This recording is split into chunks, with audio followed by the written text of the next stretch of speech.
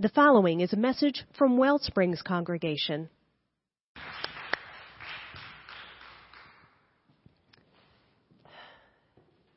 So this is our ritual here, New Year's Day, Wellsprings, or the service closest to New Year's Day, is we, as you see today, do a bunch of songs from dearly departed musicians that we've lost in the prior year. And we do a ritual, which I'm going to talk about in my brief message today. But first, what I want to say is this week in the life of the Wellsprings Band is your heaviest lift every single year, right? Because not only do you have to learn, this year it's 4, most often it's 5 new songs that you might never perform again here. But it comes after Christmas when you're doing those songs once a year. So I just want to thank you for being the kind of worship band that at the time of the year, and let's face it, many of us are wanting to kind of dial things in, right? Phone it in. But you all show up. I want to thank you for doing that and making this time of the year so distinctive. As I said before, we also have a ritual every single New Year's service. It involves fire and release and renewal, and specifically of wanting to release something. It's individual to each of us, although after doing this for a number of years, you see some trends. You see some common elements and themes. What we would wish to release that holds us back from living a life most full that we really want to live. But I got a confession to make. We've been doing this for this specific service. I think this is the 7th year. 7th year doing this. I think the first year, 2016. It was that year before Prince and Bowie and George Michael. It was so obvious that we were going to do something new to honor them. And we decided to add in the fire ritual as well, too. But this is my confession. I have grown really ambivalent about what we're doing with the fire ritual. Really ambivalent. I love ritual, love release. The 12-year-old in me loves fire. But what do we mean by wanting to release something that is holding us back? And not just what do we mean by it, but how we do it matters a great deal. There's a story I love, and a story that I think particularly sheds some light on what helped me name my ambivalence about this ritual. It involves Sharon Salzberg, who some of you know is the Western Buddhist teacher most associated with with being a proponent of metta, of loving kindness meditation. She tells a story. This is maybe about 15 years after she and a couple other Western Buddhist teachers founded the Insight Meditation Society in Western Massachusetts. She was in Dharamsala, having an audience with His Holiness the Dalai Lama. And it was an opportunity to engage in some teaching with him. And she said, "What do you make of self-hatred?" And the Dalai Lama looked at Sharon Salzberg like, "What are you talking about?" It wasn't that it was lost in translation from English to his language. He said, "What do you mean by that, self-hatred?" She said, "This sense that the self is inadequate or debased or inherently broken." And he said, "We don't have any understanding of self-hatred in our tradition." He said, "That sounds like that's kind of a Western thing." And that's my ambivalence about any ritual that would seek to have us release something that does not serve us. Is this contributing to yet another way that we judge ourselves by self-improvement? Is this contributing to yet another way in which we are buying into and expressing this painful core belief that many of us, I know I have, carried around for so long in our lives? That we are not enough. I mean, you would think from all the self-improvement and the billions of dollars spent on self-improvement that American culture would be the most manifestly healthy from a mental health perspective culture that has ever existed. But as we all know, it is so not the case. So often, our schemes of self-improvement, to which many of us fall into this time of the year especially, are nothing more than dressed up self-aggression. And it is any wonder that so many of our schemes for self-improvement, year after year after year, don't seem to take root in us. So I wonder if I played a small part in this by leading these 6 services until the 7th this year of wanting to release, or it's kind of a violent image if you think about it, burn up what doesn't serve you anymore. Wasn't my intention. But if I did that in some way, I want to apologize. And I want to be more clear about this year's ritual. 2021 has been like 2020, the sequel, right? And as someone who watches a lot of horror movies, the sequels are never, most often, very good.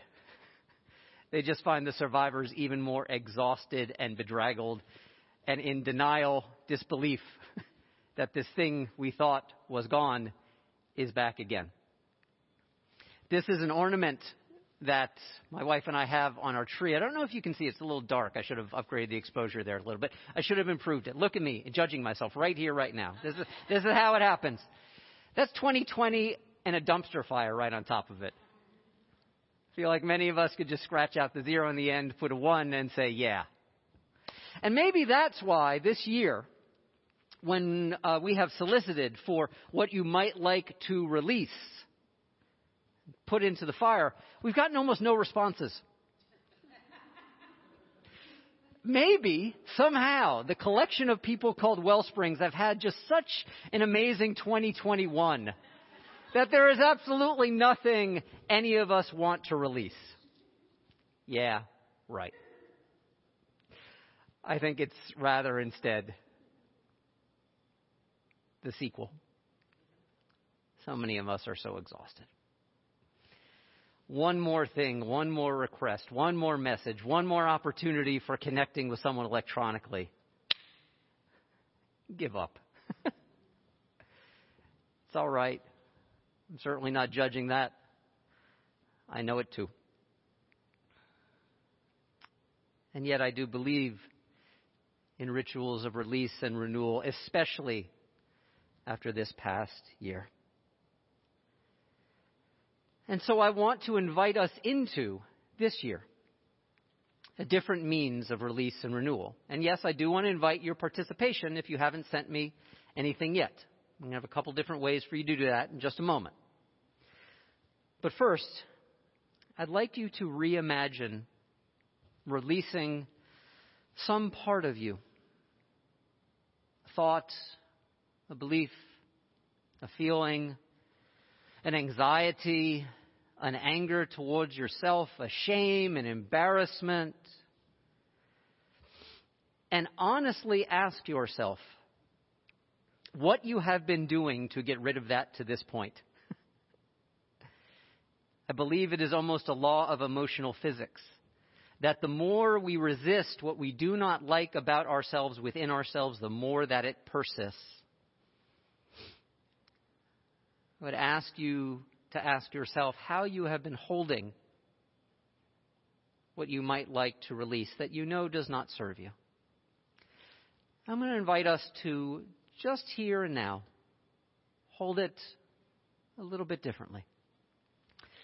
It's an exercise, a little quick meditation. It's from Russ Harris, who is a therapist and even more a teacher and a trainer of therapists. And there's an invitation he offers about how we might work with a difficult thought, feeling, memory, something we don't like about ourselves or wish to get rid of. And so I'm going to ask you right now, if this is safe for you, if this feels too much, too overwhelming, if you don't want to think of anything right now, that's fine. You don't have to participate. But if you are willing right now, and it feels safe, and you feel at least a moderate level of openness, to close your eyes wherever you are, and to call to mind something that does not serve you. A grief, a shame, an embarrassment, an anxiety, a depression, a sadness, an aspect of yourself with which you have struggled for years and yet still it abides. And I'd ask you to take just a moment to do a little bit of inventory about what your relationship with this thought or feeling or part of you has been like. It could be, as many of us have been trained to do, or as pain somehow teaches us, to want to push back or deny or to get angry at what does not serve us or gets in the way. And if something's coming to mind for you, and you're noticing that there is a little bit of a history of some self-aggression or self-judgment, or anger about the anxiety, or anxiety about the anger, or shame about the embarrassment, all these things we do that kind of build the walls, segregating our own hearts from ourselves. And I'd like to ask you to imagine something. That if you could hold in your hand, for a moment, this thing that does not serve, this memory, feeling, story, thought, and imagine yourself holding it as if it were a precious, crying baby. Or holding this as if it was the paw of a pained puppy, or the hand of a dear and distraught friend. Again, no expectations, no forcing this, but just noticing what it is like if you are able to imagine holding this pain, this negative belief, this difficult emotion, like it is a precious crying baby, the paw of a pained puppy, or the hand of a beloved, distraught person for you. Just notice if that shifts anything, even incrementally, in terms of how you relate to this part of you that holds some pain, or even might show up in your life in destructive ways. Notice what it's like when you imagine holding it with love and compassion. Just see if you can breathe your heart open to that, just for this moment.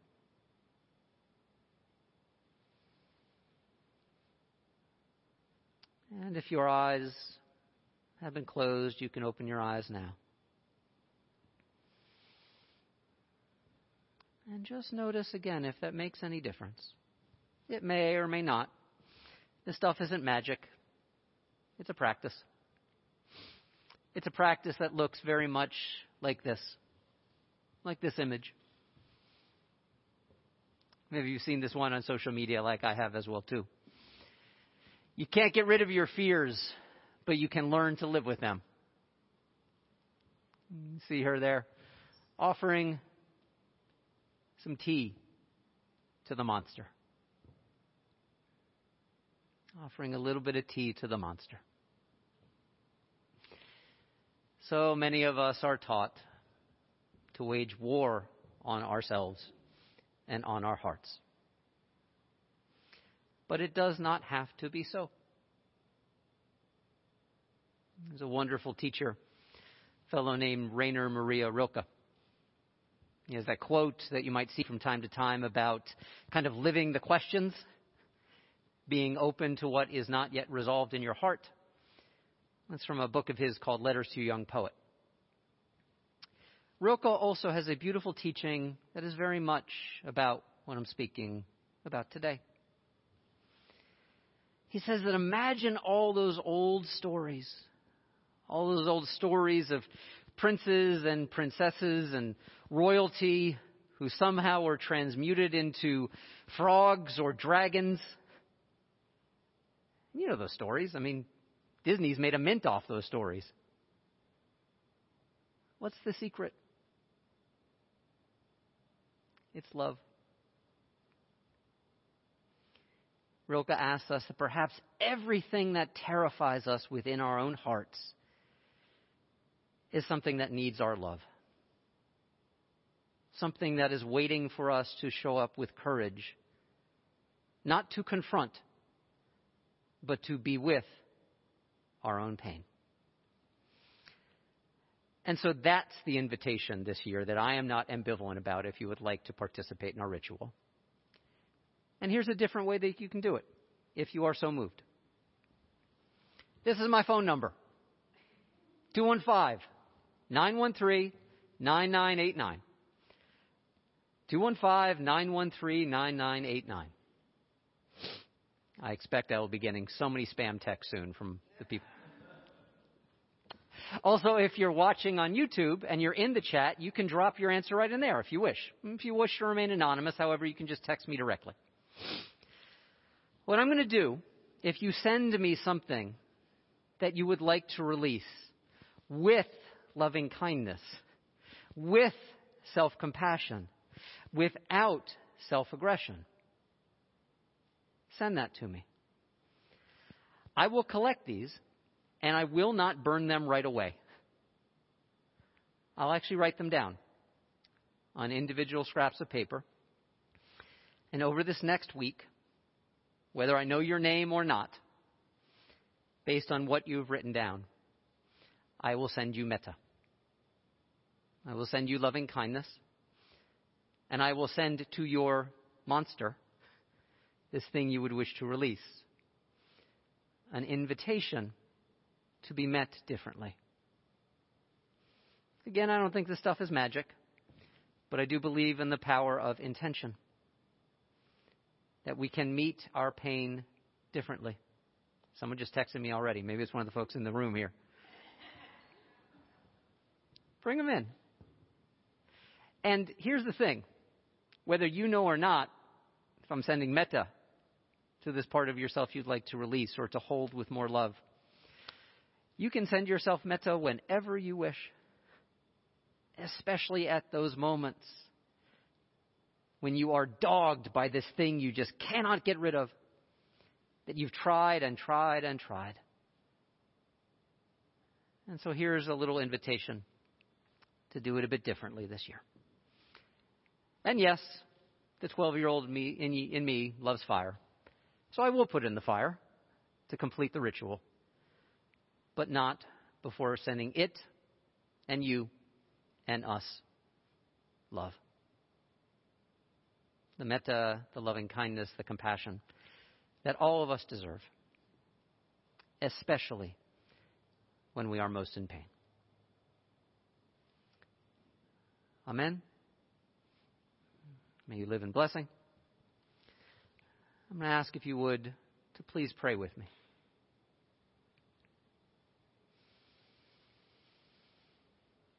To notice the breath. To notice how the breath wants to teach us how to hold space. That so often the presence of pain naturally leads to a tightness, a tension that many of us can hold for lifetime or lifetimes. And so instead, in this moment, a different way to approach our pain. With openness and tenderness, to hold with love, and then to open the hand. And then to see if what we have been trying to get rid of for so long might just take wings on its own. To know that it too is worthy of flight and lightness and air, so that a deeper healing might find each and every one of us. Amen. If you enjoyed this message and would like to support the mission of Wellsprings, go to our website, wellspringsuu.org. That's Wellsprings, the letters uu.org.